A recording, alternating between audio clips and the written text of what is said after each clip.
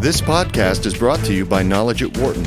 For more information, please visit knowledge.wharton.upenn.edu. On-the-job training. Can Obama's huge infrastructure program really work? Anyone looking for an indication of how dramatically the American political landscape has changed since September 2008, when the global economy slid into its meltdown, should consider this. The proposal floated recently by President-elect Barack Obama to spend at least $675 billion over just 2 years to stimulate the moribund economy, with the largest share of the money slated for infrastructure projects aimed at repairing crumbling roads, bridges, sewers, and the like, is drawing no serious political opposition, even from conservatives who not long ago would have railed against such a massive spending increase. To win even broader support for the proposal, Obama advisors announced a plan this week to include about $300 billion in tax cuts for workers and businesses. To be sure, Obama's infrastructure plan has drawn considerable debate, but mostly over the details: the size of the stimulus program, how to structure the plan to create the most jobs in the shortest time, and how to administer such a large program to limit corruption and pork barrel projects.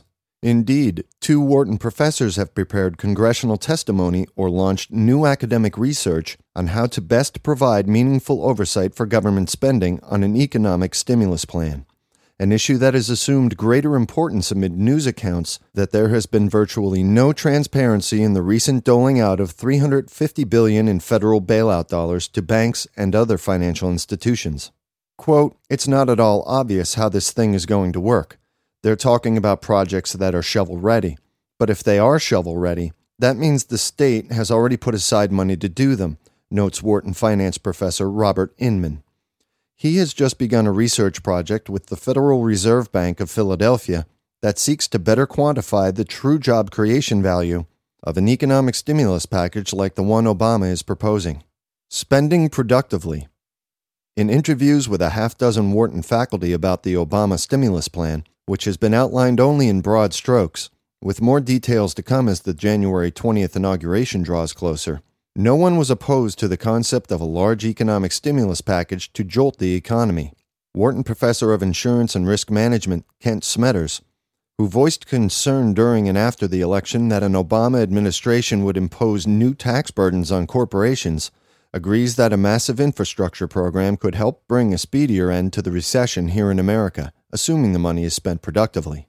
Quote, "I think the most persuasive evidence is that very basic infrastructure projects like roads and bridges actually do have a big impact on productivity, so it's good," says Smetters, citing economic research conducted in the 1990s.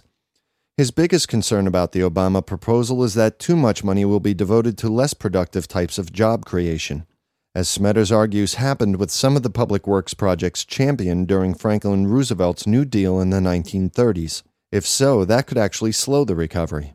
The new, more heavily Democratic Congress is expected to quickly approve some version of the economic stimulus package that Obama outlined in a radio address to the nation on December 6th, when he pledged to create millions of jobs by making the largest single new investment in our national infrastructure since the creation of the federal highway system in the 1950s.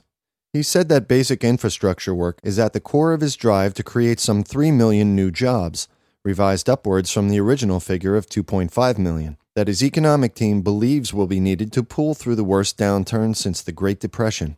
He warned state officials that his program's motto will be, "Use it or lose it," that to receive the money, projects will need to be ready to begin hiring workers right away. The initial cost of the plan, based upon discussions between the Obama transition team and congressional leaders, is reportedly in the range of $675 billion to $775 billion. But some have estimated the overall cost will grow if the recession deepens, to $850 billion or more. Not all of the proposed dollars are for basic infrastructure such as roads and bridges. Several economists have been urging a plan as large as $1 trillion, an idea that has been seconded by cash-strapped state governors, as well as the struggling American steel industry. Some additional spending, according to news accounts, would include a major push for improved energy efficiency, such as funding to spur the creation of a national power grid that could better harness wind and solar power, money for the weatherization of government buildings and critical facilities, and other so-called green jobs in renewable energy.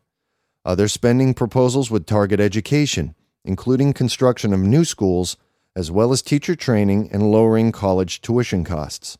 Or healthcare, where the incoming Obama administration has proposed a kind of technology infrastructure program that would help healthcare facilities better computerize their records.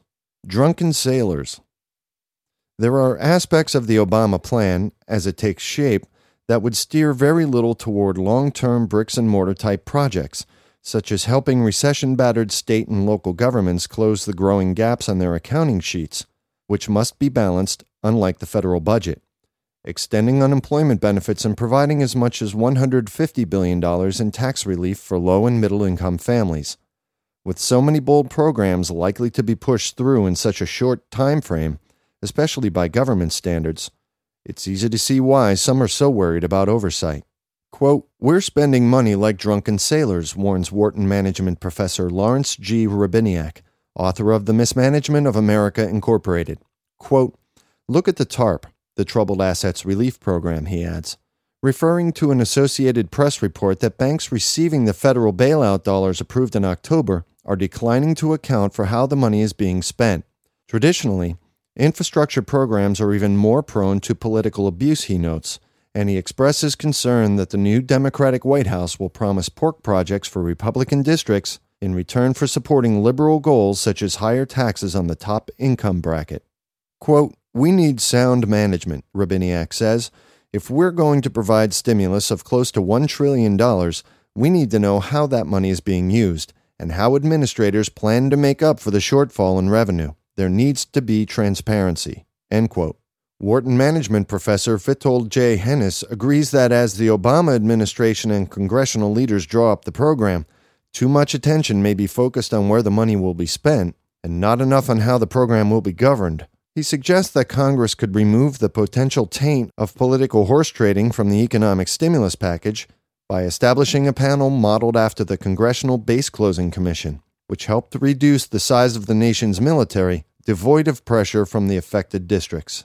Quote, "We should focus more on governance, which could give rise to people saying that we need to be timely and not offer excuses for inaction," says Hennis, who recently prepared testimony for a congressional committee looking into the oversight for a new stimulus plan. Quote, "There could be put into place a relatively simple framework that particularly addresses these political problems." End quote.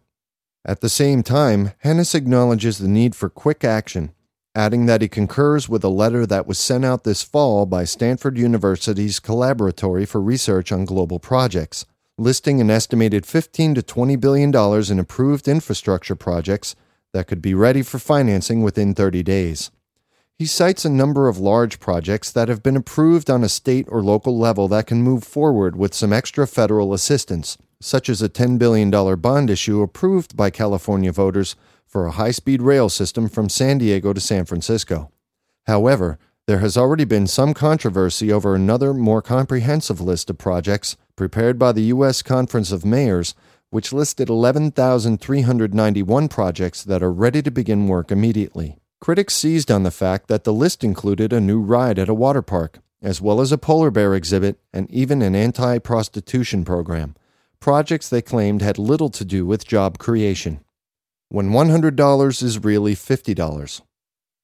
Indeed, concern over whether the federal government can target the money to the right programs without substantial waste is motivating Wharton's Inman to work with the Philadelphia Fed on research into how money from past stimulus packages has been spent, especially direct federal aid to states. When states have infrastructure projects that are shovel-ready for work to commence immediately, it means the funds for the project have already been allocated, he says. The new federal dollars really end up going for other state and local purposes, such as balancing the budget, that do not lead to direct job creation. Quote, "Everybody has in the back of their head this idea that you have a bunch of unemployed guys standing on the side of the road with shovels, and that if you give the state of Pennsylvania $100, then suddenly these unemployed guys go to work," Inman notes. But the evidence shows that economic stimulus doesn't operate that way, he says, adding that Pennsylvania Governor Ed Rendell has indicated the state would use up to $400 million of $1.2 billion in federal stimulus aid to balance the state budget and meet other fixed expenses. "So we're trying to do the math. to show what percentage of federal stimulus money allocated to states is actually used to stimulate the economy. The key issue, he says, is that, quote, much of that money goes into things that wouldn't have happened otherwise. It might be $100, but it might be only $50. There's a big difference in the marginal effects on jobs between a dollar that goes into a company that hires guys who are unemployed and a dollar that goes into an unemployed guy's back pocket, end quote. The money that goes into the state government coffers may prevent a tax hike, quote, but the economic impact of that is more difficult to measure, end quote. Another critical debate regarding the stimulus plan is whether it includes too many programs, especially in the area of so-called green jobs, that involve public alternative energy projects or conservation, that may be experimental and which lack the job creation power of more basic public works projects such as new highways. According to Smetters, the evidence is that a large government role in translational research, work that takes critical discoveries in basic science and converts the findings into projects such as, in the case of energy, new fuel cells for cars or wind turbines, is a highly inefficient use of taxpayer money. He notes that while it is important for the government to help pay for basic research through its agencies such as the National Science Foundation, commercialization of new discoveries works better when financed by private enterprise. Quote, if the government is paying for it, you have to ask why the private sector isn't, end quote. But Eric W. Orts, a Wharton professor of legal studies and business ethics, who helped provide energy and environmental policy advice to the Obama campaign, takes a different view. He sees several types of programs that could create a number of new jobs while aiding the environment at the same time. In particular, he cites federal block grants to states that would help them pay for energy efficiency programs such as retrofitting and insulating existing buildings, as well as work on mass transit programs such as high-speed rail, which could reduce carbon pollution from automobiles. Quote, it's very encouraging that they're going to subsidize new technologies, Orts says. It's a signal that we will invest in what are viable technologies and that it's going to be targeted and reasonably done, end quote. Orts argues that investments in areas that will make the United States more economically competitive down the road, not just in energy but also in education, for example, are a much more productive way to incur debt than, for example, the massive cost of waging a long-term war in Iraq. What about rebates? But Wharton finance professor Jeremy Siegel wonders if the easiest way to stimulate the American economy would be to simply issue instant tax rebate checks. That was the course elected in early 2008 by President Bush and Congress. $168 billion was distributed to taxpayers in the form of rebate checks of $600 to $1,200.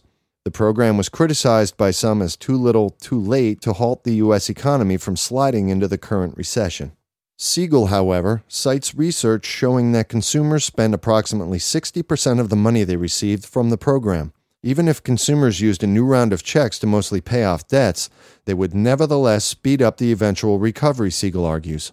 Quote, something for the recovery that will reduce all that credit card debt isn't all that bad, he suggests, adding that debt-laden consumers are unlikely to spend at levels needed to help trigger a recovery. Their support of a stimulus package aside, several Wharton faculty members remain concerned about its effect on the federal government's long-term debt, which was on track to surpass the $10 trillion mark even without the additional deficit spending envisioned by the Obama infrastructure plan. For that reason, several professors urge that any short-term increase in government spending come attached to long-term measures that might address the looming explosion of red ink for federal spending on Social Security and Medicare. Some experts believe these entitlement programs will bring debt as high as $56 trillion, which would dwarf the impact of any stimulus package. Quote, if it was just the infrastructure debt, we wouldn't have to worry about that, Smetters says. Quote, but add that to almost $8 trillion in commitments and guarantees for the subprime mortgage mess or the ARM mess that won't even hit the fan until 2009. With more and more debt, the day of reckoning is coming, whether we add this $1 trillion or not. For more business news and analysis from Knowledge at Wharton, please visit knowledge.wharton.upenn.edu.